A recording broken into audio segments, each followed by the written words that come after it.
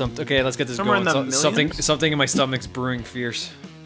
God. It's that vegetable cheese. Hello, welcome to Day One Patch Podcast. No! Episode 299.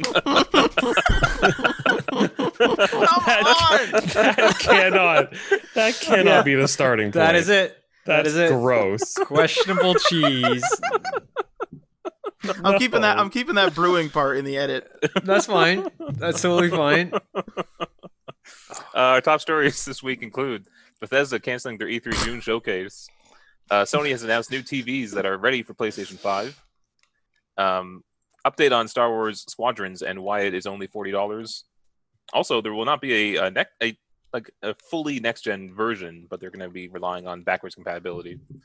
And then also, they tried to ban the U.S. military from recruiting through Twitch and esports in the U.S. And we have a Query Corner question. But how you guys all doing? Actually, I didn't introduce you guys. I'm Ryan. Tim's here. Hello. Adriano's here. All right. Matt's here. Yo. What's new with you guys? Something. Adriano? Something fierce. That's Yeah. Something fierce this way comes. Yeah. I've had a fairly busy week. I've not. I have played more Ori and the Blind Forest, some more Assassin's Creed. I do have 3 days off in a row, which is very rare for me. So I am going to start Jedi Order Fallen Order. Jedi Fallen Order, whatever the fuck they call them. I'm going to start that this weekend. That's my plan. But other than that, Overwatch, Hearthstone, the basics. I think, Ryan, we have a Overwatch event coming up. The Summer Games is starting up soon. Yeah. So I'm sure you, Marty, and I will have 3 solid weeks of that. Yep. But I feel like I'm missing something else. Oh yeah, I just kept on playing Gran Turismo and going through my unplayed list for SNES and NES games as I've been doing my entire life, and that's pretty much it. You tried to play Uncharted. What's that one called? Golden Abyss. So,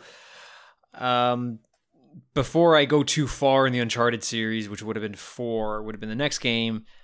Us talking, I pretty much said that if I play 4, there's no way in hell that I would go back to Golden Abyss. If I play Golden Abyss, it has to be before I play 4.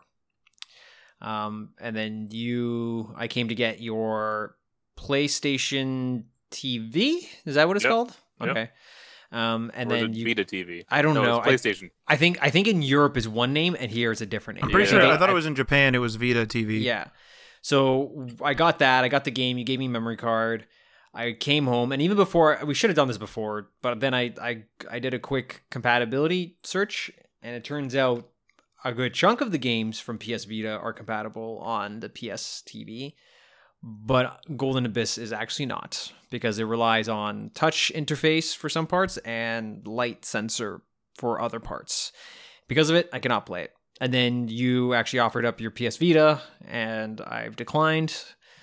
So I'm just going to go right into Uncharted 4 and then the appropriate DLC so I can get to Last of Us Part 2.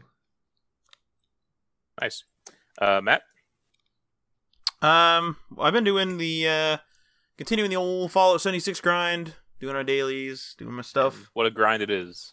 What a grind it is, but there's some good events and stuff actually coming up, which is really exciting.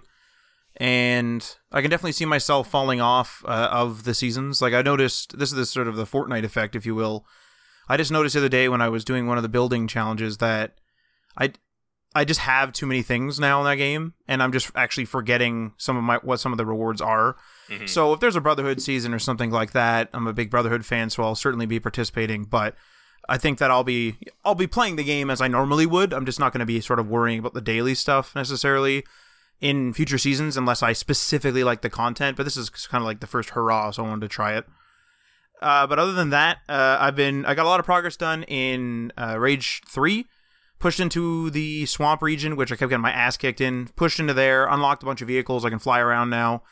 Did a couple of the, I'm not sure what they were, I think they were not timed events, but I think they were events that were sent in like later. So as you play the game, there's these little like message bots that are at the cities, and one of the bots gave me a few bounties, and I believe these were I don't know if they were timed exclusive or what, or they were just given out later or something. That's just the impression I'm getting. I don't actually have any proof of that. But the one was like to go hunt down this big like space worm and stuff like that. So I did that. So I'm actually like kicking ass. I got a bunch of good weapons now and stuff like that. So I believe I'm one story chapter away from doing the conclusion. Like, I think that'll be the sort of the top of the story mountain, if you will. Mm-hmm. And then if the in-game UI is to be trusted, I'll slowly but surely work my way over into the actual sort of conclusion material. So that is sort of where I'm at there. And then I just haven't touched Ghost of Tsushima, actually, hardly. I did like some pictures. I kind of ran around a little bit. I'm kind of treating it like I was Red Dead 2, where I only really do a longer play session of Ghost of Tsushima. So maybe I'll try it because it's a long weekend, so maybe I'll try it on the long weekend type of thing and try to get a good few hour session in around sometime there. But I'm just trying to mop up a few games because it's the end of the gen, and just generally I haven't been. I think we were hitting like 76 really hard, and then I was hitting Call of Duty really hard during the sort of heart of the quarantine period. So I kind of fell behind in my single player stuff. So that's sort of where I'm at. I'm just trying to mop up some of those experiences. Sorry, Matt. Did you say you did do some Red Dead Online, or you wanted to, or you plan on doing? No. So like, the reason why I haven't done Ghost of Tsushima is because I'm treating it like I used to Red Dead Redemption 2 when I did the story. So I just didn't like sitting down and playing the story of Red Dead Redemption 2 in like a 1 or 2 hour spurt. I would like at least a 4 hour. And so I would sort of reserve, in general, like a Sunday afternoon or something for Red Dead Redemption 2 when the story, like when I hadn't beat it at that point. And so I just find myself doing the same thing with Ghost of Tsushima because I like having that game distract me. Like, I like how it takes me over here and takes me over there, and there's like a fox over here, and there's all this stuff. I like how it moves me around, and I like naturally going places. Whereas I've done maybe 1 or 2 sort of shorter play sessions, and I've had to sort of cut myself off and been like, no, I have to stop now. I'm going to go to the story mission. Like, I heard something in the woods over there, but I'm not going to go over there. I keep doing side stuff. I have to do the story. Like, I want to finish one story mission tonight. And so I'm just I think I'm just going to do sort of longer play sessions in that game just because of how the open world is sort of laid out. Mm. I do have an itching to play Ghost of Tsushima. I want more Breath of the Wild, so I need something to hold me over, and so I am actually really looking forward to playing that game. But I did read somewhere that Red Dead Online is getting new online content somewhere. It already did. What did it add? I haven't played it yet, but it did add a role. I think it's called the Naturalist. Something to do with animals. Like, you can like take pictures, or you can deliver rare pelts or something like that. So there's that. There's a new Outlaw Pass as well, which is sort of their season pass like thing. But again, that's one of those games where we played the crap out of it. So the online started getting roles and stuff, and we started playing with Aaron, and we played the crap out of it for a good 3 months. And I don't know, I'm just happy with what my clothes. Like, I don't need, like, I didn't even buy all of the clothes in the base game.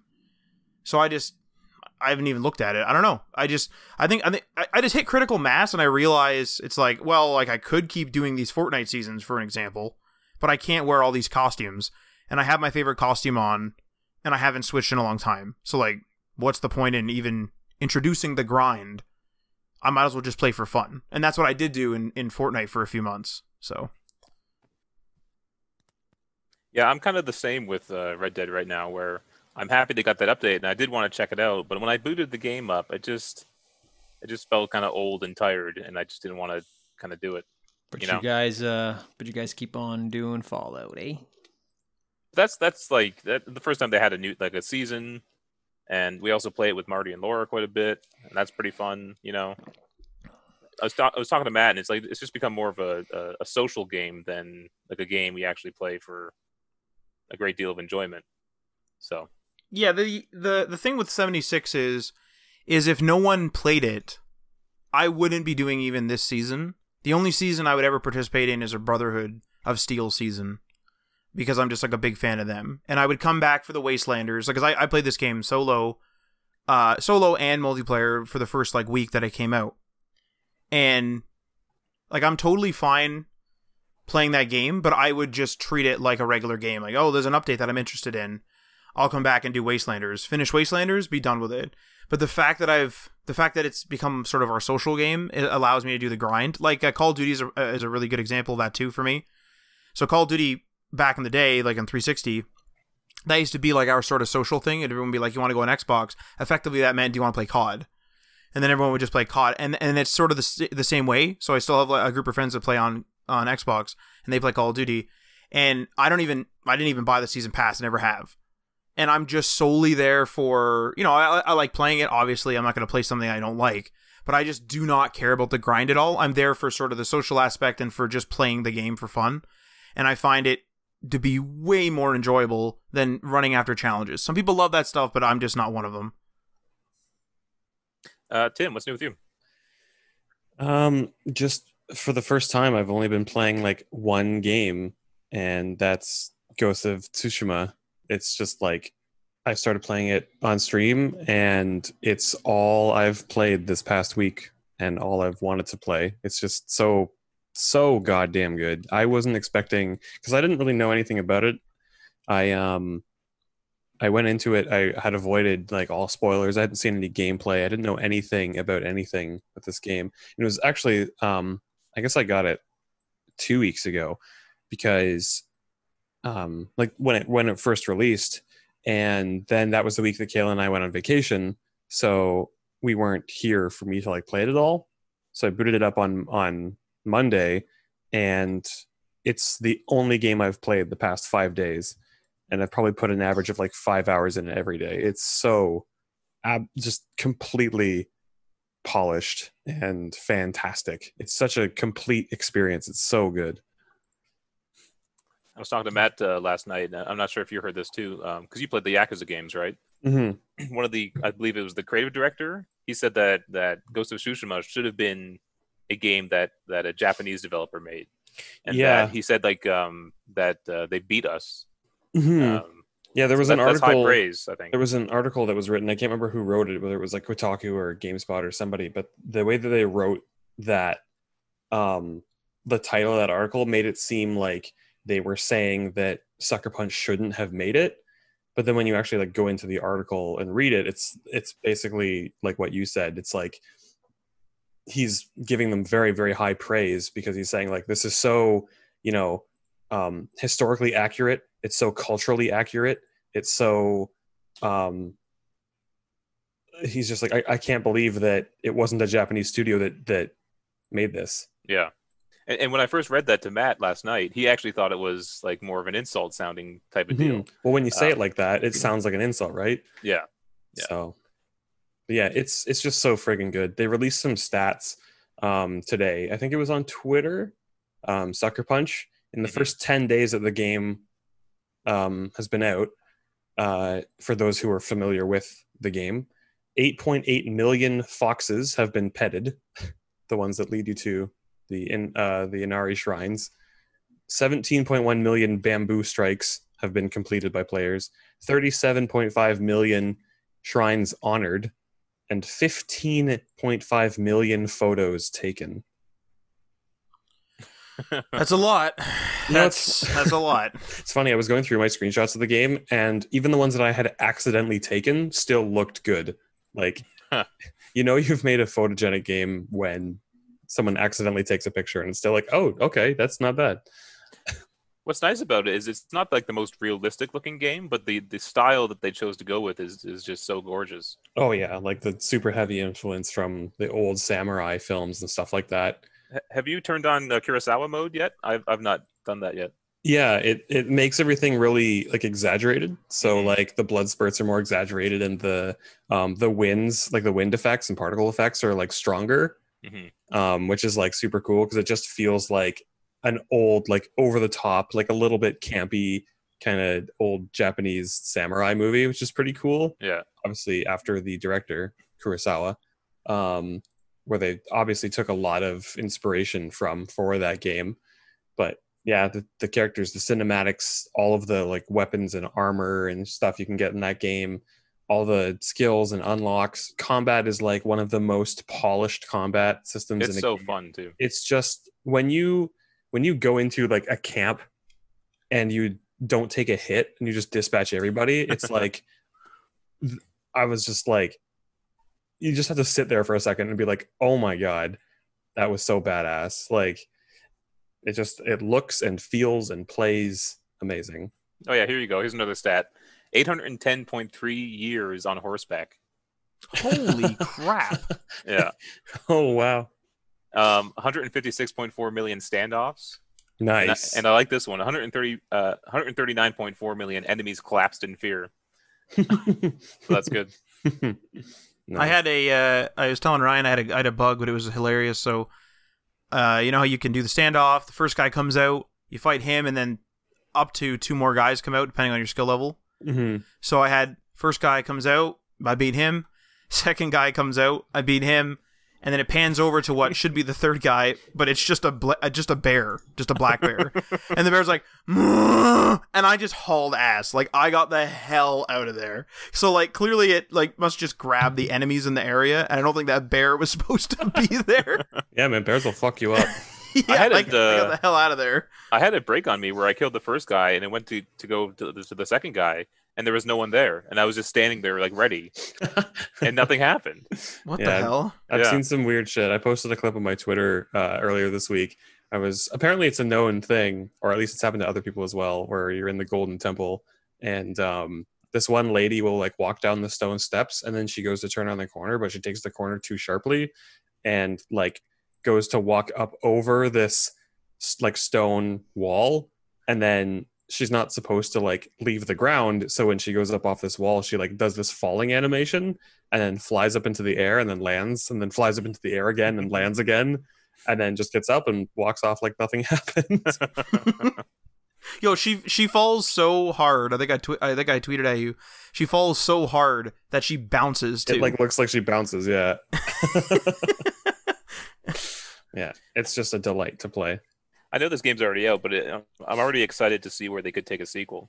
You know, Interesting. that could be pretty far off because they took quite a bit of time between Infamous and this game. I think they need it, honestly. Like I think they just straight quite literally just need it, you know. I remember Sony saying that they want to release fewer games, but spend more time working on them and make them like bigger and better games. Mm-hmm. And I think that's kind of what we're seeing now with The Last of Us Part 2, which was incredible. It took like 6 years or whatever it was to make, you know. Like Hollywood style games. Yeah. So Just take forever and dump a whole bunch of money into it. I was gonna say too, like, it kind of seems like Sony lets their developers do whatever they want. And if you notice, we get things like God of War and this, and like, you know, obviously the quality is great and everything, but you also notice there's no microtransactions in the case of God of War. There's no DLC. There was a deluxe edition for Ghost of Tsushima, but I have no idea whether there's DLC or whether that's even been discussed. It just seems like Sony just actually truly lets their devs do whatever they want. according to Naughty Dog, they said that Sony doesn't pressure them to make like another Uncharted or even to have made The Last of Us Part 2. They chose to do that. I wonder what the first time was, because I'm sure they meddled in the beginning.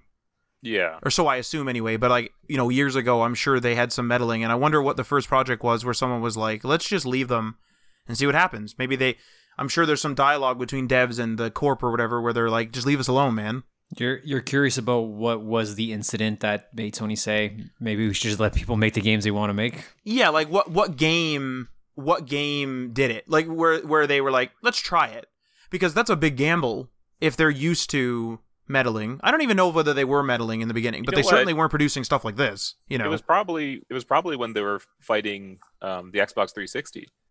I wonder if they thought we have to do something more bold, and that's really when they kind of caught up at the end of that generation. When they're starting a game like Uncharted 3 and The Last of Us, and you know, so Does Ryan sound like shit to anyone else? Yeah. Okay. Bye, Does that Ryan. sound better? Now you sound better. You sounded super robotic there. Can you not hear me? Okay. I ended up saying my internet connection was unstable. Still a little Can bit you hear me? choppy. Am I good? Yeah, you're questionable, but yeah, you're fine for now. Sorry, Ryan. Go Well, through. What were you Someone saying read before? off the first news story for me then.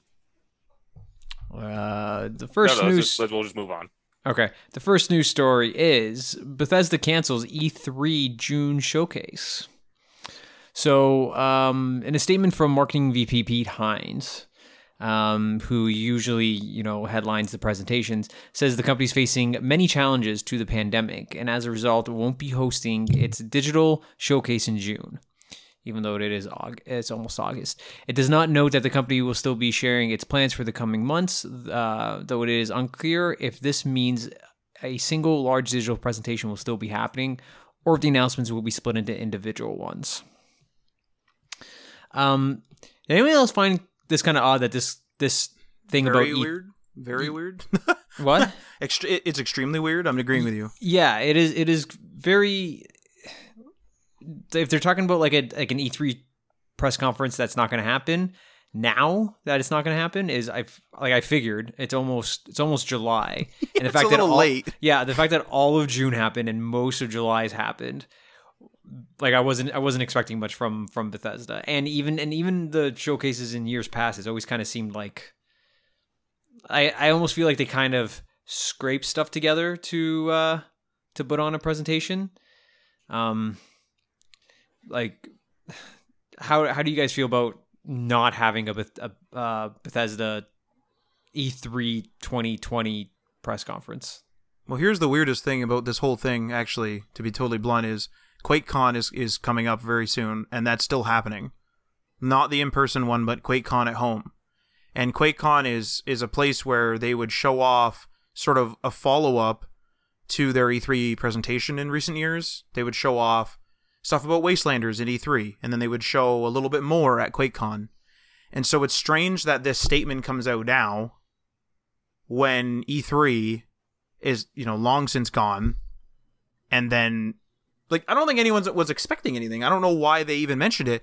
QuakeCon comes out, and it's just that's where I think we expect to see the stuff. This is where we expect to see Fallout 76 news on the new update and stuff like that. Potentially Starfield or something if there's a trailer, because that's been, a year or more now actually out, or since announcement, I guess. So what a weird... And you know what? This actually doesn't bode well, and maybe this is me reading into it. But to me, it actually sounds like they might be in trouble. It actually sounds like maybe they're seeing the community reaction, and this is totally speculation, but they might be seeing the community reaction to QuakeCon and realizing that, oh my god, people want, this, and this, and we don't have any of that. I mean, this is probably just the past year. It's probably the first year in a long time where I've barely thought about Bethesda at all. And I used to be like all in on Bethesda. And now I just don't even really care what they're doing. Starfield, Elder Scrolls 6, whatever. I feel like they've just done their own community wrong so many times recently that there's no that faith is gone pretty much. I just feel like I can't have any faith in them anymore. Yeah, I mean, there's I still play their games obviously, and I'm still into the seasons and I'm still into that. But we've had several conversations. Fallout 76 basically starts out where we have a plan to do something, we go play it, and then we have a bunch of glitches during it, during our doing of whatever it is, launching a nuke, whatever. And we, sort of complain as we go, but we get through it. And then the end of the night just becomes us bitching in general. It's like Fallout 76 is it is monetized. I'm not going to get super into it, but it's monetized with premium currency. It's monetized with limited time sales alongside that premium currency, of course. It's monetized with an optional subscription. It's monetized with seasons, which doesn't sound like it's monetized, but it is, because you could potentially pay per level of the season, you could pay 150 atoms. So it's like, this game is so monetized, and you have to pay for it up front. This isn't a free-to-play game, you know? And so you get like so much more out of Fortnite for just paying for the season pass or the battle pass once. Because if you actually complete the battle passes or near complete the battle passes, you get enough V-Bucks, that's the premium currency in Fortnite, to buy subsequent seasons. Now, that's kind of standard practice in other places. And in Fallout's case, the season pass is free. So, hats off to them for that, at least. But it's still like as though they woke up and decided, oh, people monetize things like crazy. Let's go and do that. Like the modding is a prime example of that, where they have the Creation Club, Creative Club, I forget what they call it now, Creation Club, something like that. But the fact that you can have a premium currency in Fallout 4, which was patched in later, you can have a premium currency in Fallout 4, and then you can go and, buy mods, is something that the community so heavily was against in when they did it on Steam, because they did this on Steam a long time ago, that they went back on it, and then they just went back on it again, and they're like, no, we're doing this kind of thing. So, but referencing the actual article here, like their absence of an E3 showcase is COVID related. It has nothing to do with, well, I'm sure it does, but they're on a public facing level. They're saying that they're facing many challenges due to the pandemic. Like, do you guys honestly believe that if this COVID wasn't an issue and, life was as normal, if they would have a worthwhile presentation? Because when they started doing these presentations a couple of years ago, I think with the announcement of Fallout 4, like, it feels like every year they've kind of forced themselves to get up onto a stage and force themselves to kind of get stuff ready just to say, hey, we are part of the big boy team with the E3 press conferences. And it's weird how they came into this E3 thing just as, the kids in the older grade kind of said, you know what, maybe we're going to start doing the at home, like the separate presentations throughout the year instead of coming together once a year and doing them there. I will say that it's one thing that's strange and is like sort of a red flag in my head when it comes to Bethesda having trouble during the pandemic is, everyone's having their own problems, but in terms of just solely the business sense, they did release Wastelanders during the pandemic. Now, how far along it was in development before the pandemic hit and how much they actually had to do at home, or whether they were able to work from certain offices or, whatever, because Bethesda's so spread out and there's different laws in all the states and like whatever, all the rest of it. So, everyone's situation is sort of different.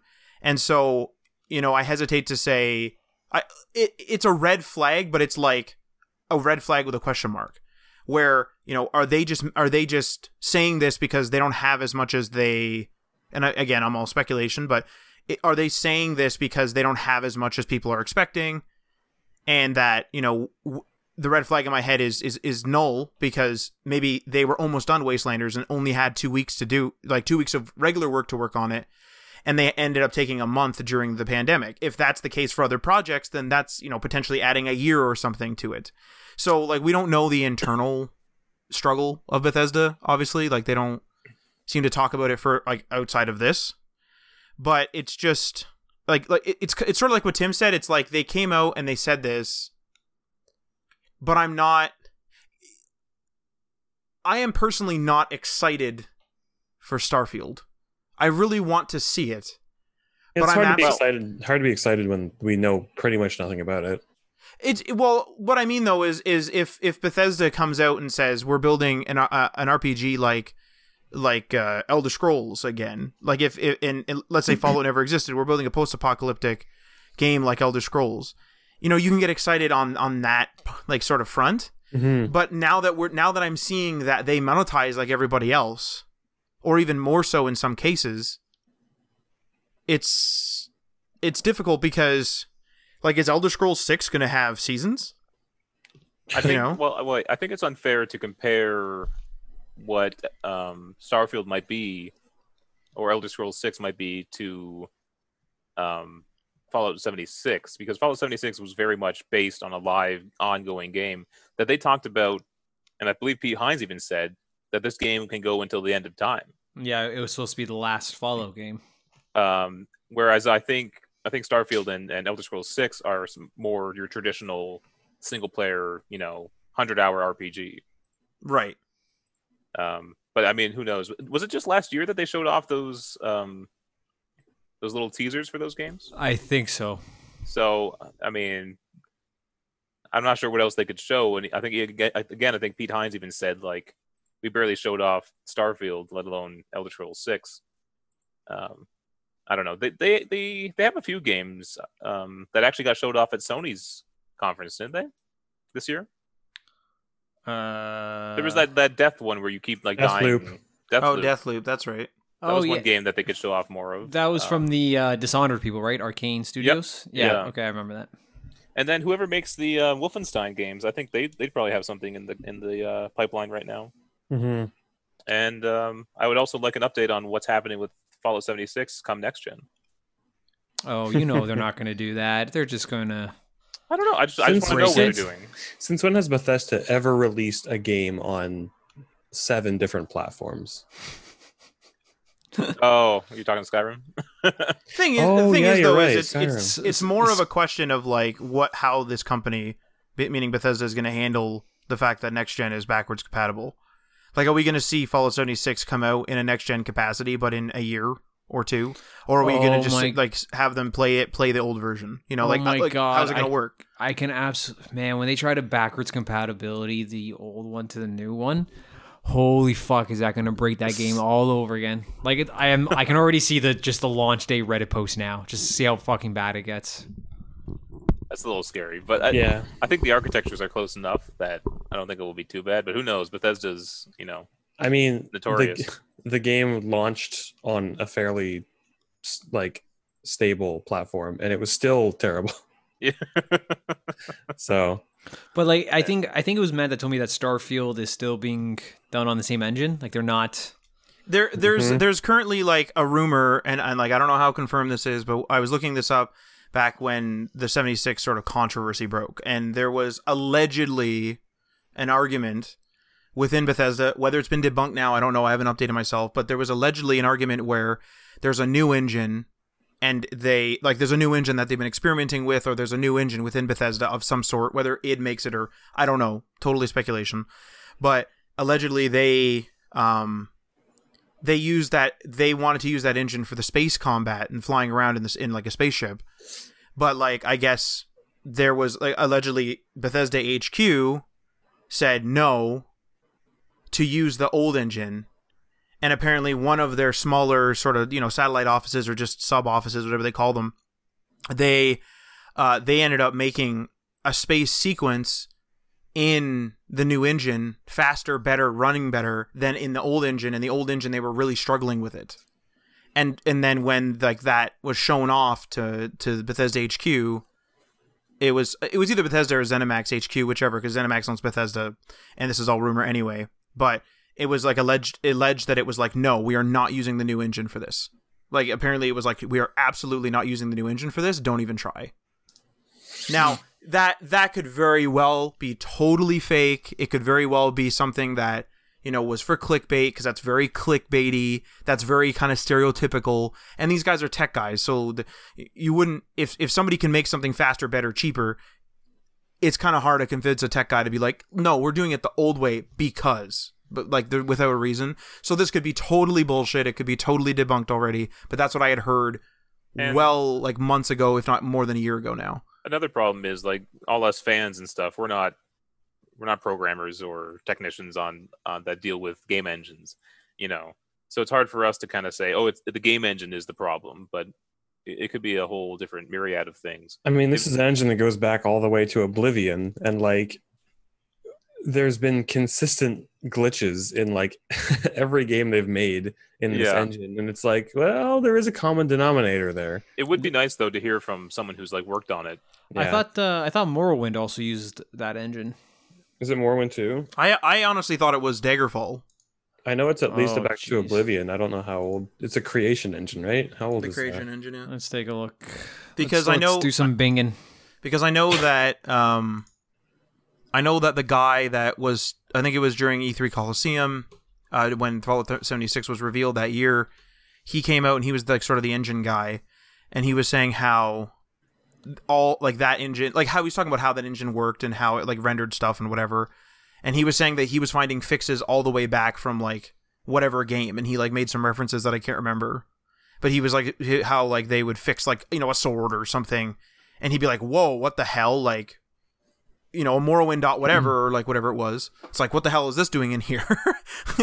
So like that is an old engine. And the thing is like you could possibly like you could probably still use it. Yeah, I thought slight correction here. So it's a Gamebryo that was Morrowind, Oblivion, and Fallout 3, but Skyrim onward is Creation Engine. I do remember them announcing a whole new engine when Skyrim came out. And Elder Scrolls 6 has it listed as nothing so far. But were they based on the same thing, though? Was it just like an updated version that they renamed? Could be. Let's go to the actual... Bethesda decided that Gamebryo's capabilities were becoming too outdated and began work on the Creation Engine for their next game, Skyrim, by forking the code base used for Fallout 3.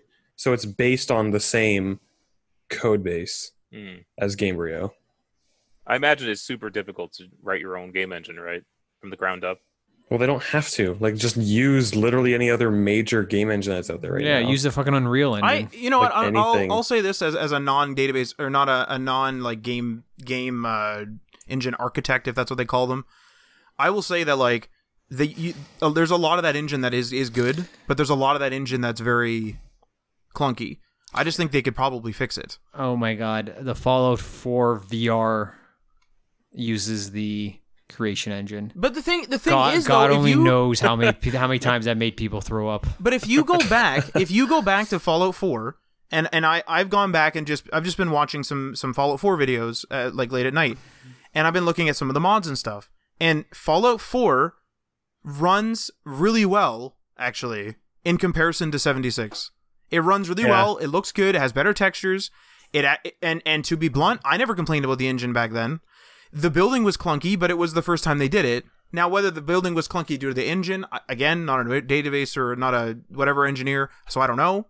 But the point is like, if 76 was just a pure co-op game, not an MMO, and just ran like 4, you would have people absolutely complaining about the weird glitches, but it wouldn't be as severe as this. Yeah. This engine should not have been brought online. Period. Full stop. Never in a million years. There's a reason why ESO isn't running this engine. Period. Why didn't they just use the same engine that ESO is on? Like, who even cares if it looks worse than Fallout 4? Like, if you stylize it enough, it can get a pass. Like, a lot of MMOs go for a really stylized approach because they know if they try to go for realistic, it's just going to be way too much to render. And MMOs are designed to be accessible by, like, literally the person out in the middle of fucking nowhere with an absolute garbage PC tower that has to run it on like the very bare minimum settings just to be able to have the game run at a playable frame rate. Like, that's what they should have done with 76 is like they knew that it was going to be online all the time. They should have just treated it like an MMO, and instead they tried to treat it like a full Fallout game that also is multiplayer, which is like, to be fair, it's what we asked for a long time. It's just it did not deliver, and it couldn't deliver. And I think you're right. It's just like the engine can't handle an online game to that scale. And like, I remember I was in anticipation of 76. I went back and I played through Fallout 4 again, and I was like, you know what, Fallout 4, pretty solid game. People gave it a hard time when it came out because it wasn't New Vegas, but at the end of the day, if you're looking for like a game in that universe that's not exactly the same kind of game as what Fallout games have been in the past, decent game, especially with some mods. Mods really make that game look, or not look, but like even just that little bit better. Pretty much par for the course for Bethesda games. But then I played 76 and I was like, why does this game look worse than 4? And it's like 4 years newer. Like, it looks worse. It's running worse. Like, networks are just not even working on day one. Like, the bar is not high for Bethesda, but come on, man. Well, there's a problem, and I pointed this out to Marty, and like he didn't believe me at first, and then he like went back and was like, Jesus, so Nuclear Winter is their battle royale, right? Mm-hmm. Nuclear Winter, they do not do so. When you use a stim pack, your hand comes out and you stab yourself with the stim pack. that lags frequently. And so in Nuclear Winter, it just does the healing because it doesn't do the animation. Oh my god. Because they can't handle it. Like, that is, like, I'm sorry, but that is one of those moments where, like, if I was programming that animation, I'd be embarrassed. Yeah. Like, I'd be like, this is embarrassing. Our competitors have things like Ghost of Tsushima, Last of Us 2, just talking about pure graphical fidelity and frame rate on a regular PS4. Ghost of Tsushima runs without a hitch on my PS4 launch day version, you know? And then we have this game that can't render my hand and calculate a number of how much I was healed. When I repair things in that game, I have a perk that doubles the repair. So it's at 200% health. And the whole game skips like 5-6 frames. It skips for like 2-3 seconds. Trying to figure out how much like healing I should do to that item, repair I should do to that item. All right, well, let's stop ripping on Bethesda and move on to our next story here. Sony has announced new TVs that are ready for the PlayStation 5. This comes to us from GameSpot. Now, I've always wondered this, like maybe they did this in past generations or just somewhere in the past. I've always wondered that Sony, who makes TVs, why they don't have a big old sticker on the box that says this is made for our PlayStations, right? That's a really good point. I never thought about it like that. It would just make shopping for them so much easier, especially if you don't really know. There's a lot going on in TVs nowadays, and it can be kind of crazy to figure out what you need, especially if you want a good gaming experience.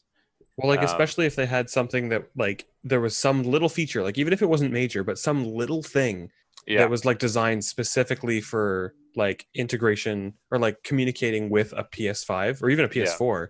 Yeah. Like, just that little extra something that's like, hey, if you got a Sony TV, look at this cool thing that it can do when you, like you say you could, like, use your PS4 controller through Bluetooth to control, like, web browsing or app navigation on like a Sony TV. Like, why aren't they doing that? Yeah, totally. So they announced two Bravia televisions. One is the Z90H and the Z8H. Now, one is like only $1,000, and the other one goes up to $6,000. Holy hell! Because it goes into 8K, right? That's Holy an 8K, crap is right. Yeah, it's 8K version.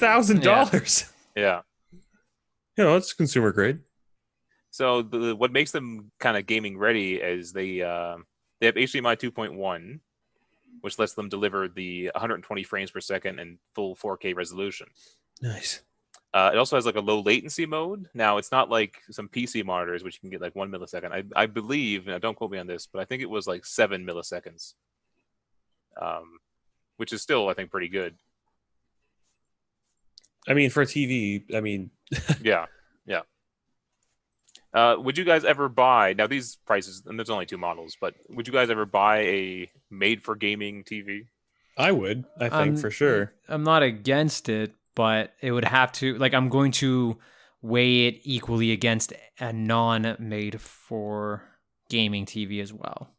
So I'd be willing to be part of the guinea pig process for that, because, like, that's what I buy a monitor for primarily, is playing games. Like, watching Netflix, sure, but there's not much else I do on a TV aside from hooking it up to a console. So, like, that makes sense to me. Like, the value proposition is there for me, but it wouldn't be something I'd just be like, oh, this is for gaming, okay, add to cart. Like, I would have to look into it still. I wouldn't just jump into it, but I would try to educate myself. That is the tricky thing, because with features and shit.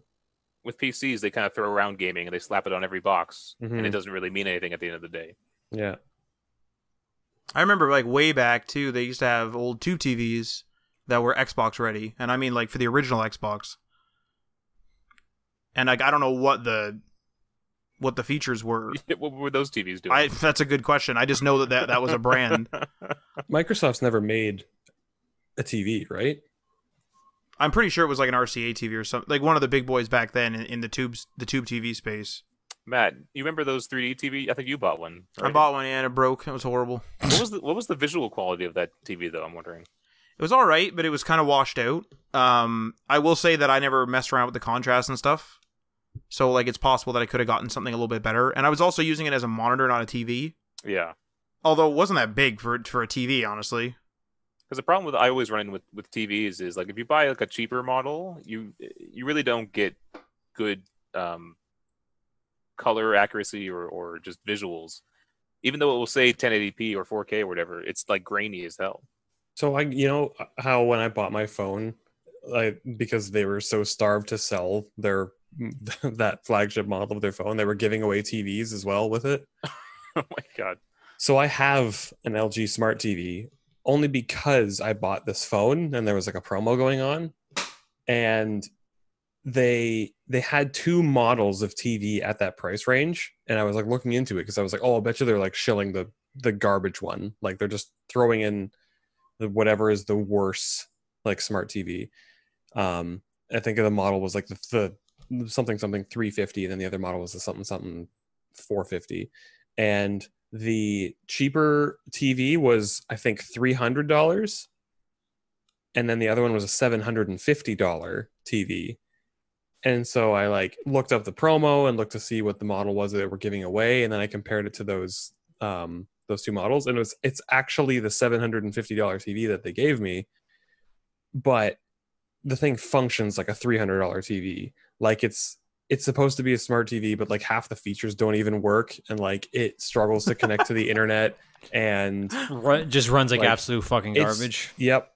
Like you would think that I bought some like the cheapest smart TV I could find. Like it's just not a good product. And like we literally went out like last week and we bought a Chromecast to connect to that TV so that I can disconnect that TV from the internet because it functions so horribly on the internet. I'm just gonna fucking do it on my phone and cast to the TV. Mm-hmm. Like it's there's a bunch of weird like really shitty brands that have those TVs, like Westinghouse Smart TV. Yeah. Would you guys ever buy a Westinghouse TV? No.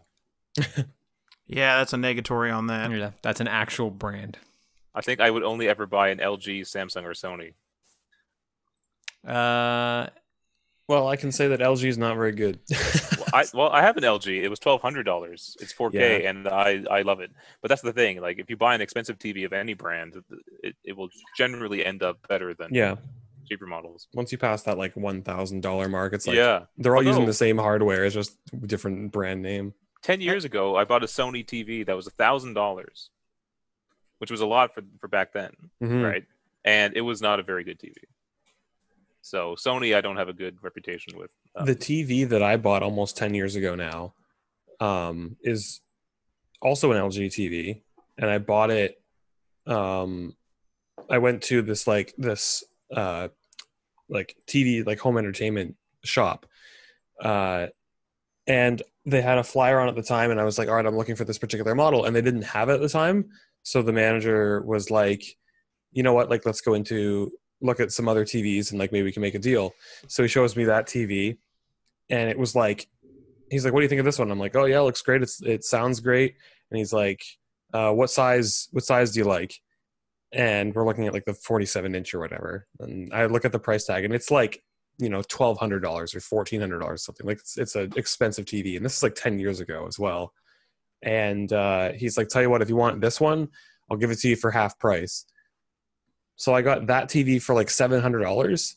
It's still way better than this like LG TV I got 2 years ago. That's so sad. And it's that 10 years old. Yeah. Sharp Aqueous, fucking fantastic. Sharp. The one in my parents' basement still looks fucking great.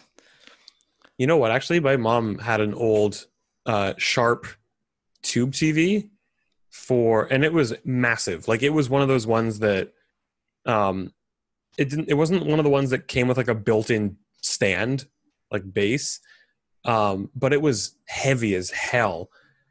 But we had that TV for probably 15 years. And the last thing that I ever used that TV for when I was still living at her place was I pulled out the N64 and I plugged it into the TV because it had those like composite connections on the front of it. Nice.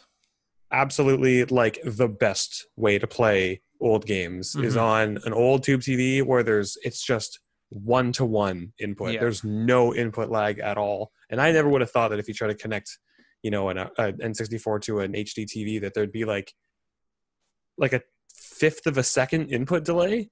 Like it's it's just enough that you notice it, and just enough that it's kind of a pain in the ass. Yeah, that's why if you're going to play old games on new TVs, it's better to do the virtual console through Yeah. the Wii or Wii U as Yeah. opposed to trying to get the old system on the new TV because it'll actually run better that way. But if you've got an old TV, Oh, yeah, fucking go for it. hang on to it. Mm-hmm. I really wish I still had that TV. She got rid of it, and I was so sad. My buddy gave me one, and I had it for a couple months, and then he came to me months later. He's like, I want that TV back. Is that possible? I'm like, all right, fine. So I ended I up giving guess. it back to him, but I think he keeps up at his cottage, and that's where he plays his old games. Perfect. I wonder Yeah. if they could do like a trial TV run because it's so hard to buy a TV in the store because you can't actually see your own content on it. Mm-hmm. It'd be nice to take it home for like a week, actually play some games, watch some movies, whatever. There's And sort of then probably you some just buy places that would let you do that. Yeah, just keep it within the return period, and then if Yeah. you don't like it, just return it. It's like usually That's fair. 14 days. Yeah, that's fair. All right, let's move on here. So Star Wars Squadrons is only a $40 game US, and we got some reasoning behind that. This comes to us from GameSpot. COO and CFO Blake Jorgensen said that we always look at the games we want to make, and we want to make sure we are providing the greatest value for our players. And, you know, games all have a different scale, and most of our games right now have a huge scale. We designed Squadrons to really focus on what we heard from consumers, which is one of their greatest fantasies, and that's being able to fly an X-Wing fighter, a TIE fighter, and be in a dogfight. Yeah. What's funny is that we've done that in other games. Yeah, but it wasn't fun though. We have to keep living out our fantasies. And so it doesn't have the breadth of some of our games, but it is still an incredible game. And so that's why we chose to price it at a slightly lower level to allow access to as many people as possible who have that Star Wars fantasy. Just fly around in Battlefield 4 and just make X-Wing noises. Oh, do you think they're going to have a Hoth level? I don't know if Was that asked with disappointment or like No, excitement. excitement? I'm thinking but we're about not- Hoth. we're not flying speeders, we're flying starfighters. Yeah, come but- on, Adriano. Okay, we can take liberties here. Come on, people. And they in Force Awakens, Poe and his Scooby Doo gang came down in the atmosphere with Scooby Doo gang. It came down in the atmosphere with X-wing. So like, why Black can't Squadron? whatever, Ryan? Okay, Scooby Doo Squadron, Heard the same Maybe- thing twice. Maybe we should be Scooby Doo Squadron. Scooby Doo Squadron. Yeah, Man, that doesn't sound too bad. I don't mind. I wouldn't mind SDS. doing that. that or we go with the Microsoft Office idea. Oh yeah, that's pretty good.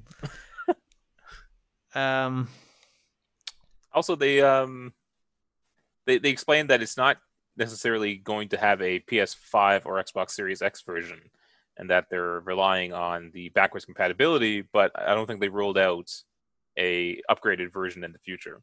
But for right now, just current gen versions. It's EA's always kind of been they've never really done remasters or forward compatibility or backward. They're whatever against it's sort of- remasters, aren't they? Yeah, like they it took them a long time to put out Burnout Paradise, and I think they were super reluctant about that. And to be honest, I'm surprised that they are taking that kind of stand. You figured they're all about money. They would be all about re-releasing as many franchises as many times over, trying to milk as many pre-orders with collector's editions as possible. Like, Remember we I'm- bought that for Murdy? I'm fucking shocked that What'd we buy? We What bought we that. We bought Burnout Paradise. All of us did on his Oh. recommendation, and Yeah, then I have Party, it. yeah. Yeah, I have it. Like I'm fucking shocked that they did not do Mass Effect Remastered. Maybe they're doing a remake.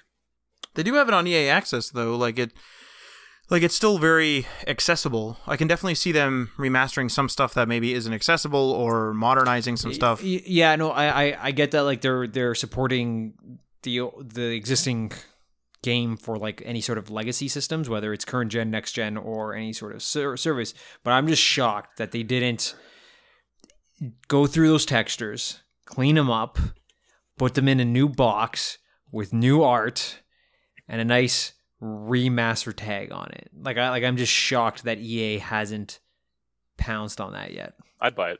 If I would probably buy too, but it's weird. EA has so many. They have like such good motivations in some areas, and then they take complete 180s in others, and it's just It's kind of a sad state that BioWare is currently in. Mm-hmm.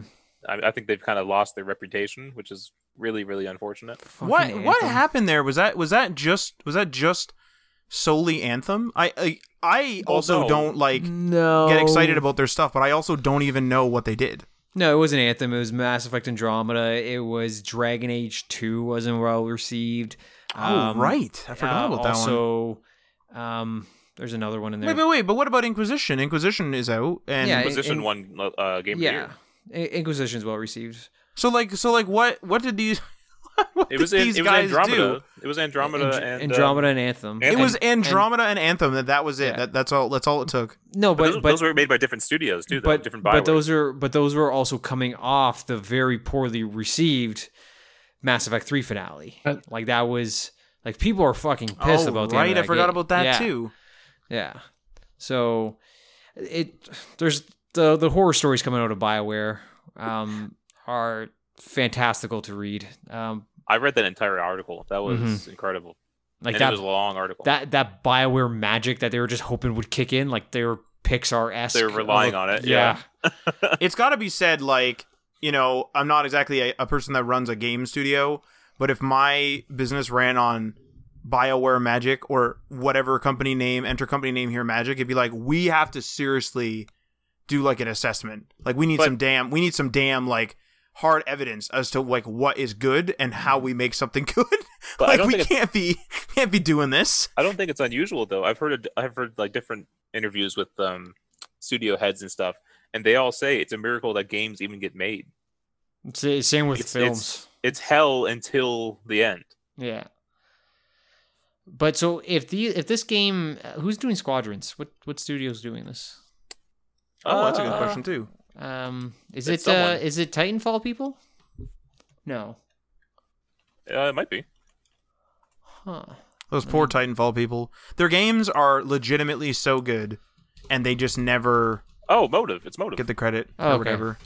Oh, is that those are the people that did? No, that's Criterion. I was going to say, is that the Motive worked on folks? Battlefront?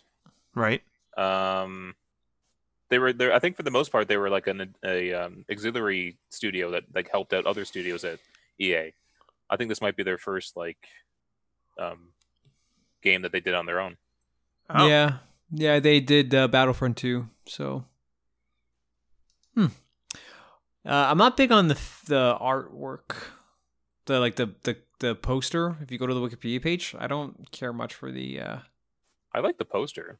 I don't care for the in-game visuals. It doesn't look as good as Battlefront does, but I mean that doesn't really matter. But you don't like that poster? No, there's something about it. It doesn't look Star Wars, but I think it looks cool. Yeah, I don't know. I'm assuming this is going to be the tile that's going to be on the PS4. Like it's going to be in that stretch of tiles. Oh yeah, probably. Let me ask you guys this. Is this them letting their devs doing whatever they want for the first time? No, I doubt it. Anyway? It's if the devs want to do what they want, they wouldn't be making a Star Wars game. They'd be making something original. Although, you know what? To be fair to EA, they do have that indie initiative that they do. I don't think they have any input on that stuff. They simply support the game. What was it? Financially Unravel? and Unravel? Yeah, and then that one guy's game. With the two brothers, he did 2 games with 2 brothers. Oh, A Way Out and yeah, that's right. Oh yeah, how was that, Ryan? It was not a very good game. Oh, that's really sad. Actually, his enthusiasm for it was so immense that you're like, man, this game is the game's gotta be awesome. Ever. And then it just was pretty. I don't mean this in a mean way, but it was pretty mediocre. Huh. So this is going to be $40. What is this going to be Canadian? 60, 65? I think it's up on the stores in Canada right now, isn't it? Oh, and this is on everything, right? We can crossplay on. I believe they did confirm crossplay. Don't quote me on that. Yeah. You're the first one that told me that, Adriano, and I believe that you're correct. $54.99 Canadian. All right. That's not on. That's pretty good. I am not a Star Wars fan, and I want to play this. Oh, I'm absolutely getting this day one. I'm going to speak for Ryan and say he is going to get this day one. Oh yeah. if he hasn't pre-ordered it yet. No, I don't usually pre-order until like a month before. I Although once it's coming pre-order out, a night October. of and then just like preload it. Like Yeah, that you're, night. you're lucky though. Oh yeah, I'm pretty pumped for this. But like Alright. I meant that not as an internet insult, Ryan. To be clear, No, I I meant know. I meant that I'm just- more I'm of just- I'm gonna wait until like it's pretty much assumed or like almost 100% certain that the game's gonna be good, and then I'm like, Yeah. all right, let's just do it. Ooh, do I do a VR headset with this? You're crazy. on PC. Yeah, I mean, the VR requirements are More than what you have. no, I meet the VR requirements. Oh, really? Yeah. Damn. The non-VR recommended is a GTX 1060. The VR recommended is GTX 1070, and I have a 1070 Ti. Oh, Nelly, look at you. Yeah. The minimum is a 660 across the board, so even my old video card would be. Oh, yeah, 660. So yeah, I'd be able to In draw my own. VR too. No. 660 just minimum, a non-VR. Oh. Yeah, it's so even my old video card, I could dust that puppy off, put that shit on low, and run it. The thing about about VR is if you really think about it, and this is a weird thing to think about, at least in my perspective, is VR is actually kind of old. Like it's kind of like as old as a console. And I just keep thinking as VR as being like, this is cutting edge, but realistically, I mean, I'm never. it's been it's been out for a while, yeah. I'm not taken back by the VR announcement anymore. It's like, and the VR one. It's like, oh yeah, okay, like that. That's of course. So I think it's established itself. It has its credibility. I'm still in the class of like I really like Vive. I've tried it out on Payday 2 and like I really like it. But I just don't see myself like cracking it out to come play Payday 2. I think to really utilize a VR headset, you need to have it set up. You need to have the space. It just needs to be there. Like you breaking it out every time is not going to be a thing. But like for on the Steam page for Squadrons, it has it listed as headsets are the Valve Index, HTC Vive, and the Oculus Rift. And I couldn't tell you a fucking difference between them. They might as well all be the same headset to me. There is a difference though. Yeah, there is. I just couldn't tell. Oh, well, I used Vive with the room thing. You could put a gun to my head and tell me, say, what's the difference between these? I wouldn't be able to tell you. All right, move on to our last story for the week. So in the U.S., they're having a bit of a problem with Liberty. the military. Yeah, the military recruiting through Twitch and esports. This comes to us from Damn. GameSpot. U.S. Representative Alexandria Ocasio-Cortez introduced a measure that would prevent the military from using video games, esports, and live streaming services for recruitment. Currently, several branches of the military, including the U.S. Army and Navy, maintain their own esports teams and Twitch channels. The measure comes after numerous controversies regarding the military's Twitch presence. The U.S. Army and the U.S. Navy have been banning viewers who ask or talk about war crimes, which is potentially a violation of the First Amendment right to free speech, since the organizations are extensions of the federal government. Twitch recently stopped the U.S. Army from promoting seemingly fake giveaways that would give viewers information to recruiters. Now, however, this bill was defeated when it came up to vote yesterday. So they're not going to be banning the U.S. or the military from recruiting through these sources. But I was wondering what you guys thought on military recruiting through gaming stuff. That's a little scary, honestly. yeah. If I'm being totally blunt, like for some reason I just get like a thought in my head of somebody who, you know, obviously like a younger person, like probably in high school, not knowing who they're talking to and then just like accidentally signing a form. And I don't know whether that's how aggressive it is or anything. Like I don't even know if that part is legal, to be totally clear. But that's the first thing that flashed into my head. I don't know the extent to what their recruitment methods were, but obviously they were doing this promotion of giveaways to get information. I know they were doing banner ads and stuff. And Well, also, one like of if you went to the one stream and they would link in the chat, like click this to like sign up for the giveaway, and then you click that link and it took you to the recruitment page. It didn't take you to a giveaway. Don't like that.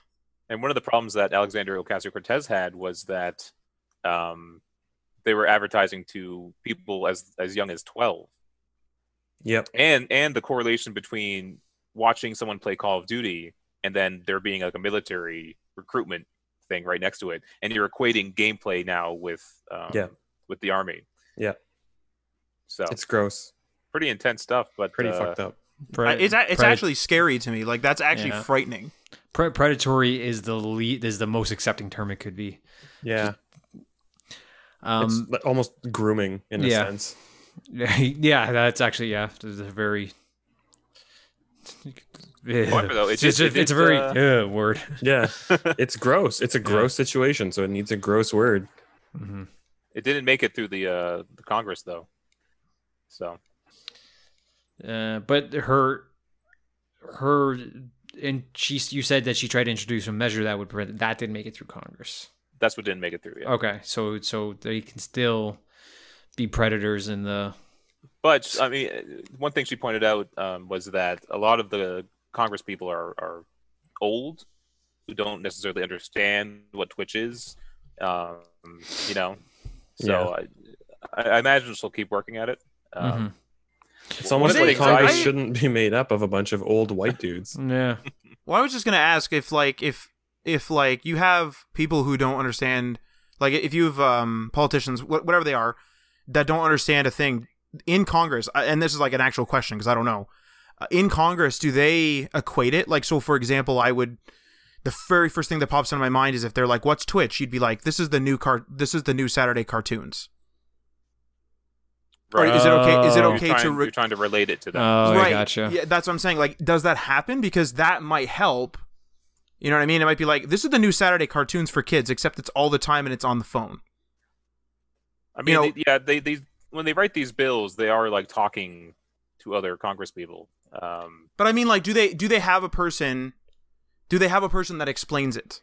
Oh, because what if you're like just a person? Somebody doing research? Absolutely not. I don't think so. But no, so they don't have, because even if you're the most informed person, or like you think you are, if you're just a person that lived in a really rural community and had no internet, you could be like up to date on all the world news from your newspaper or like whatever, but you could just not know anything about computers. You could be the youngest person and not know anything. So like, I'm just surprised that they don't have somebody there that's like, you know, effectively an interpreter, actually, to be honest. Mm-hmm. That's freaking weird, man. I think the problem is like severalfold, because A, it's that they don't understand the what's going on with Twitch, right? I think B, the military, I believe last I heard, has low recruitment numbers, right?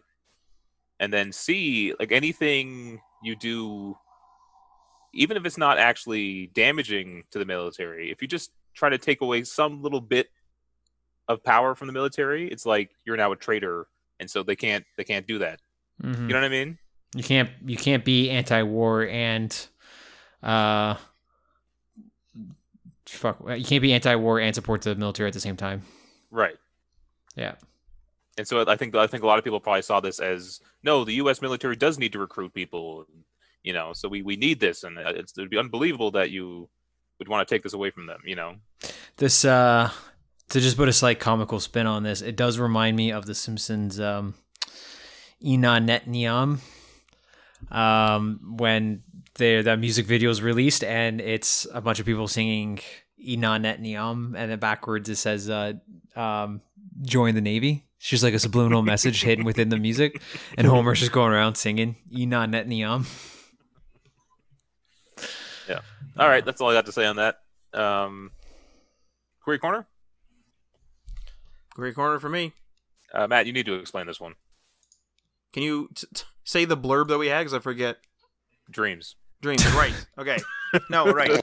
I literally just forgot the whole topic. Well, because that like military thing threw me for a loop. That's weird. But anyway, so we're having this conversation. So I'll just bring up. So our buddy Marty, who's sometimes on the show, bought Dreams, and Ryan, you bought Dreams as well.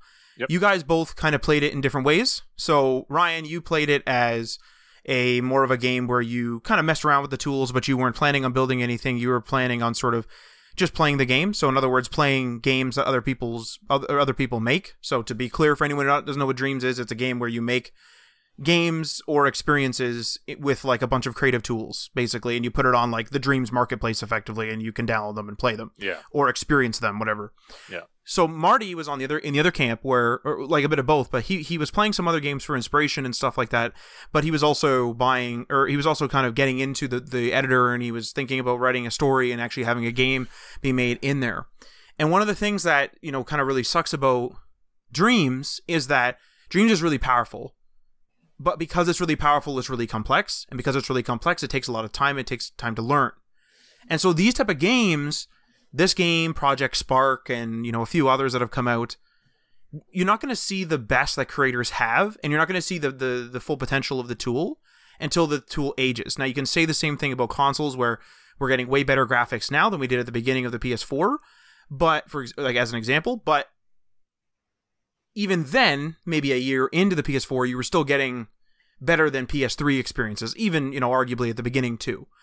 But it's still incremental. So I guess the question or the conversation I want to have is like, it really sucks that Dreams obviously took a ton of time to make. There was a ton of love put into that game. It was like really, you know, like I got that really polished feel from it when you were playing it, Ryan. Like even the tools, it just seemed really smooth, and for what it was doing, it seemed to load really well on a PS4 and stuff like that. And like Marty has an older PS4, like a sort of a Gen 1, but like maybe a few months into the launch. So he doesn't have a Pro, and you have a Pro, and like I only saw yours, and yours was running, but he wasn't complaining about his. Although I think he may have had a problem. Did he have a heat warning or something at one point? He was confused when he got the heat warning, but it was during, as far as I know, it was during The Last of Us Part 2. But maybe he did have the same issues with the fan and stuff. Oh, okay. I thought it. Okay, so like barring that issue then, because we're not sure what happened there. So just forget that little performance thing. But like that game feels like one of those Sony, which effectively this is Media Molecule. This feels like very much like one of those Sony games where it is just really, really polished.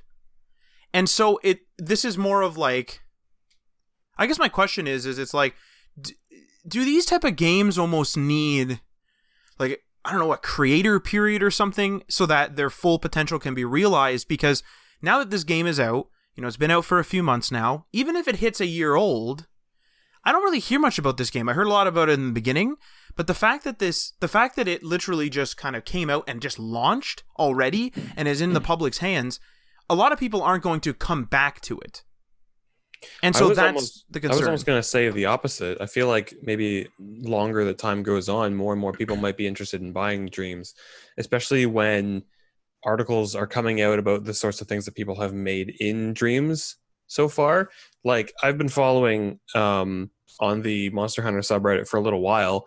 There's a person who's working by themselves to make a like Monster Hunter spin-off game in Dreams, but you play as like this one particular monster instead of the hunters, and you're like running around and you can hunt other monsters as this monster, and the like everything is made from scratch. Like I think is something that maybe needs to be clarified, is that like it's a game making game.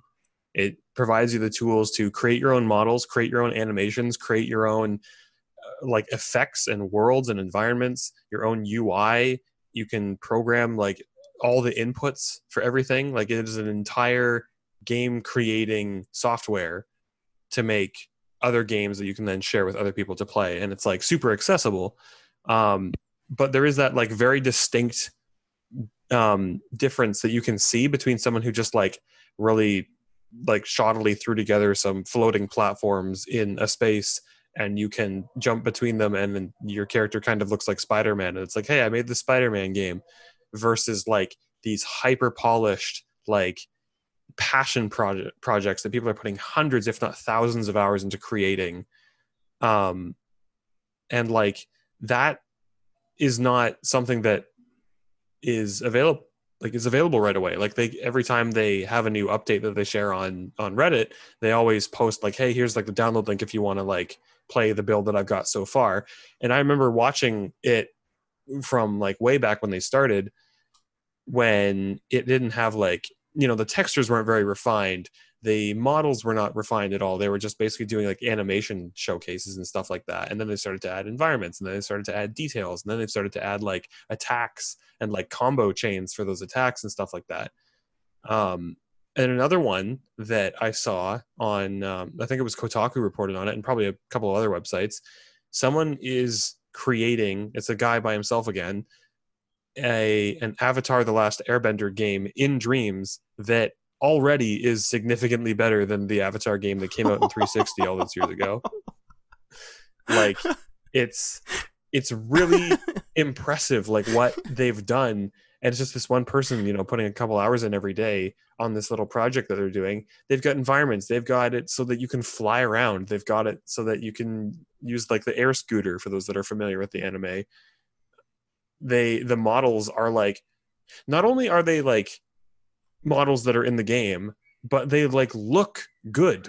Like it's not like they tried to go for like super, realistic or anything. Like they've definitely gone for a very hyper stylized like style for this game, but it's like it looks really friggin' good, and that's only half of it, right? And this is what this project, this person's been working on ever since the game launched. Like they bought it day one, and they were like, you know what, there isn't a good Avatar game, and I want to play a good Avatar game, so I figured, well, fuck it, I may as well just make it myself. But those aren't there day one, right? So people have to, if people buy Dreams and they're not the kind of person, and this is going to be the vast majority of people that play this game, it's the same with like Mario Maker. The vast majority of people that play these games just want to find good maps or good games that other people have made, and they want to play them. They want to experience them. And there's going to be a lot of just very basic, simplistic games on there. There's going to be a lot of trash. There's going to be stuff that's not good. But then I guess basically the question here is like, how long is too long for there not to be anything good on this game?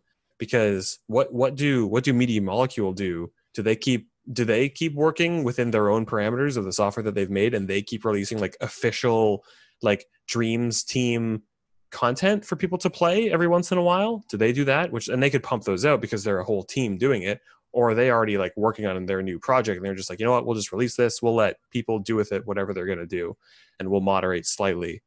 Or like, do we just have to kind of sift through all of the trash to try to find a couple of gems until these like major projects come out that look super good? They play super well. They're like fully fleshed out games within this system.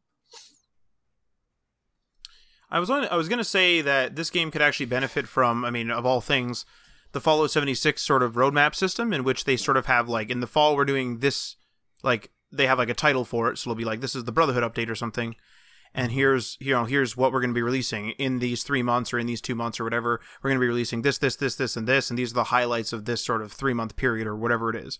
I kind of almost thinking that might be the way they need to go. But the problem with that is that if they're going to be releasing new tools, that's effectively what they would be doing. Then those creatives now have more tools that they may want to add to their games, and may actually end up sort of delaying things.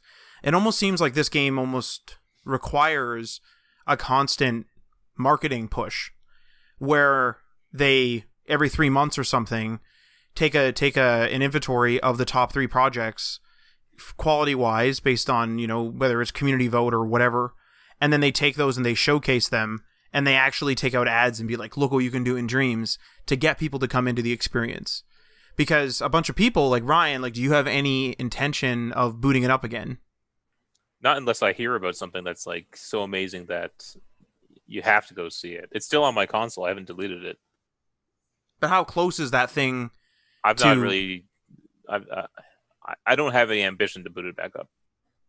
And that really sucks, because that game is like, you said there's a very like sort of brief story in the game, but yeah, there's like a little single player thing, and it shows you a lot of what is possible, because there's like multiple gameplay types within the campaign. But this game probably would have really benefited from sort of the Little Big Planet approach, where Little Big Planet, for a platformer, did have a fairly flushed out campaign. I've only played the first one, but it had a fairly flushed out campaign. Pretty large campaign, yeah. Pretty pretty large campaign. It was pretty like difficult with the different difficulty settings and such. You could play it with friends, and it did show you what was, possible, but it also was very much a very fleshed out game. It seems like Dreams, the number one thing is like that it's a game builder, which of course makes sense because it's the biggest thing that would take the longest. But it just sucks that potential will never be realized. Like, do you guys remember Project Spark from the Microsoft side of things? Yeah, like, that's a game building game. No, that is a game building game by Microsoft, and I don't know whether it's still available. But I was excited by its announcement. I looked at some of the stuff people were building, and there was some really cool stuff. But again, it just falls by the wayside because anyone who, I don't remember if it was free to play or you had to pay for it years ago now, but anyone who downloaded it or paid for it or whatever it was, just it came out. I think so, unless it's still in beta. Like, do you see what I mean though? Like the fact that we don't know sort of is the problem. So I'm on Media Molecule's Twitter right now, and they're pretty active. Multiple posts a day, and they actually do have content where they're showing off community stuff, which is what I was going to say. Oh, they should do that, but they already are doing that, and they're also doing streams on Twitch, twitch.tv/media_molecule, every couple of days where they have their game designers showing people how to do specific things within Dreams. So like the past couple of days, they were doing sound design. And before that, they were showing off more community stuff. They were showing off how to do. They have little things for for platforming games. They've got stuff showing off how to do VR things in Dreams. They've got lots of stuff here basically.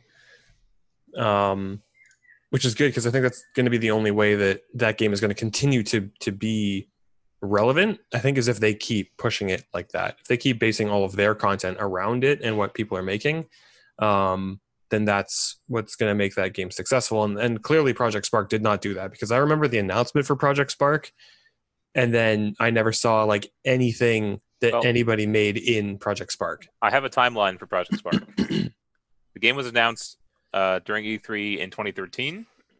There was a Windows beta in December of 2013, an Xbox One beta in March of 2014, and on May 13th, 2016, Microsoft announced that Project Spark would no longer be available for purchase, and that online services would no longer be available.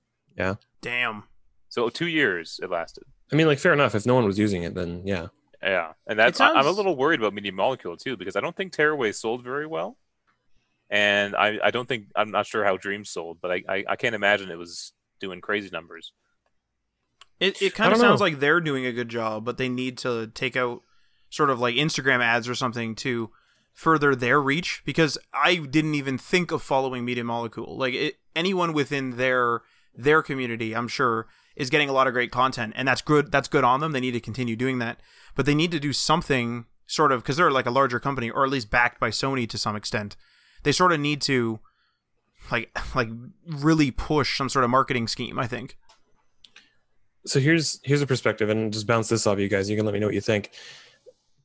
Is the scope of Dreams, which is pretty much a software you can make whatever you could possibly think of, is it too big?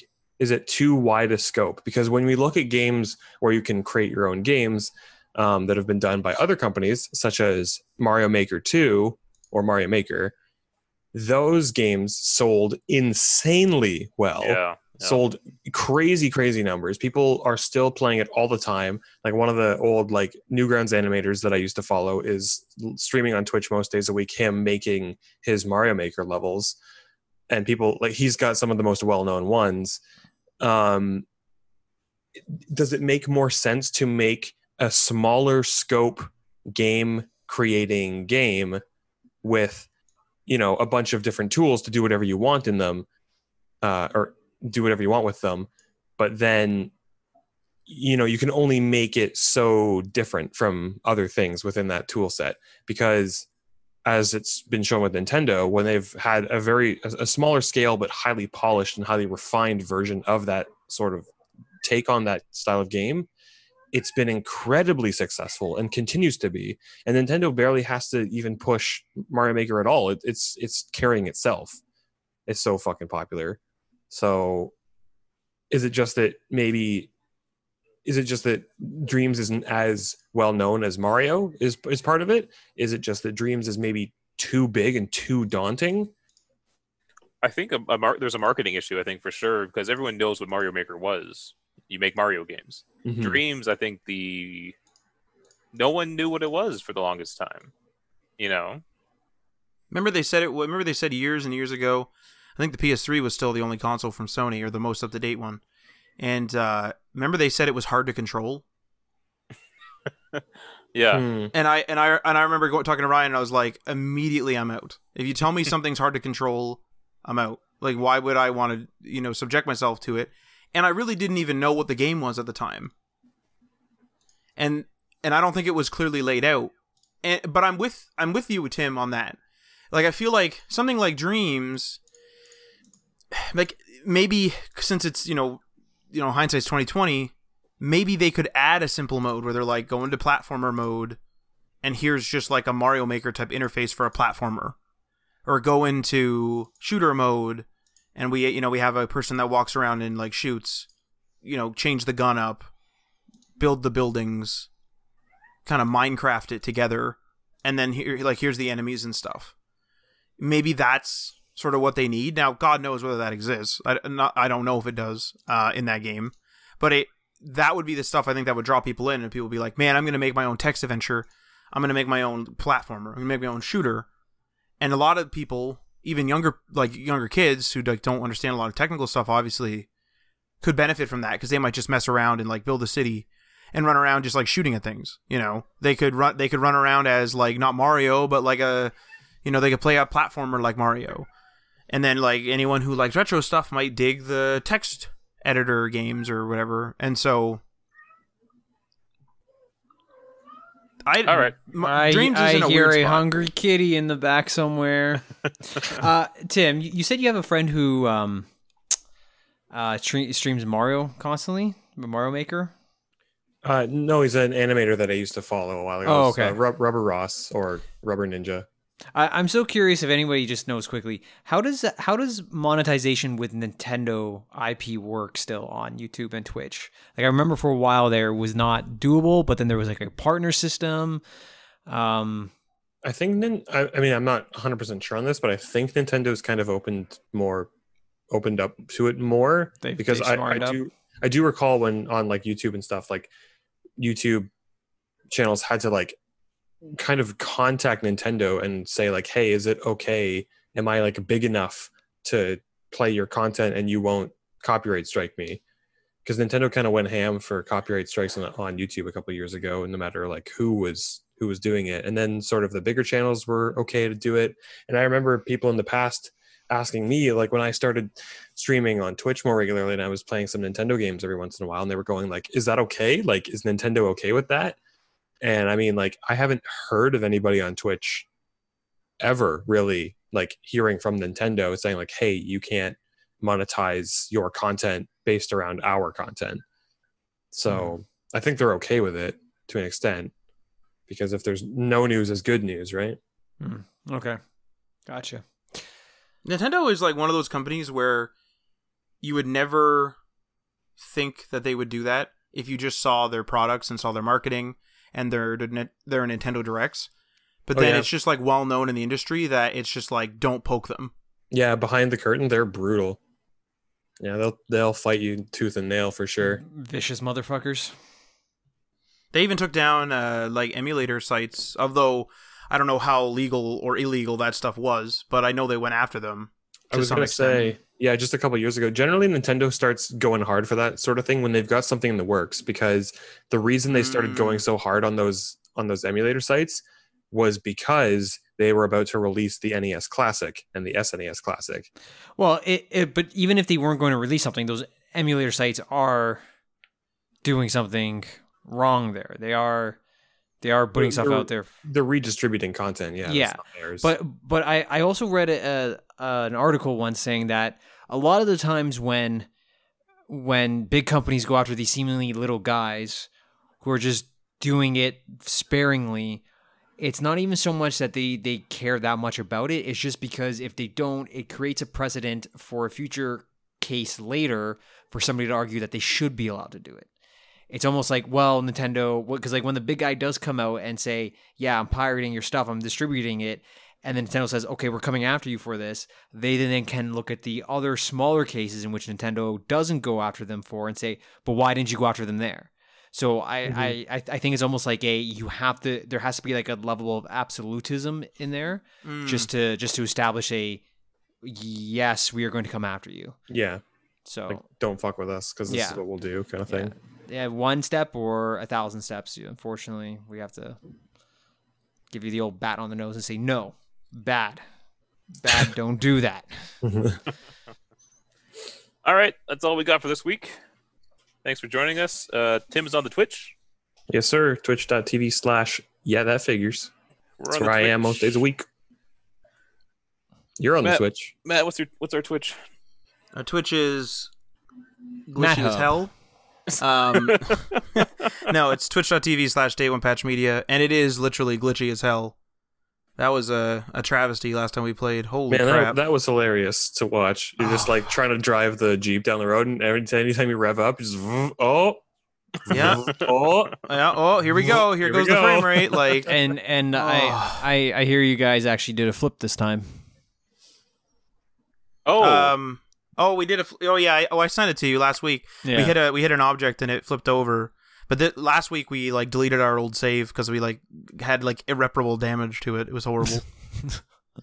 Irreparable damage of one of the cases was absolutely due to lag, and it was either due to the lag directly or it lagged. I was ticked off, and then when I came back, I just like screwed up. Please, but no Johns. Excuse me, what does that mean? It's a Smash Bros. Term. Oh, we'll see you guys next week. Peace. Peace. Peace. What an ending. What a beginning.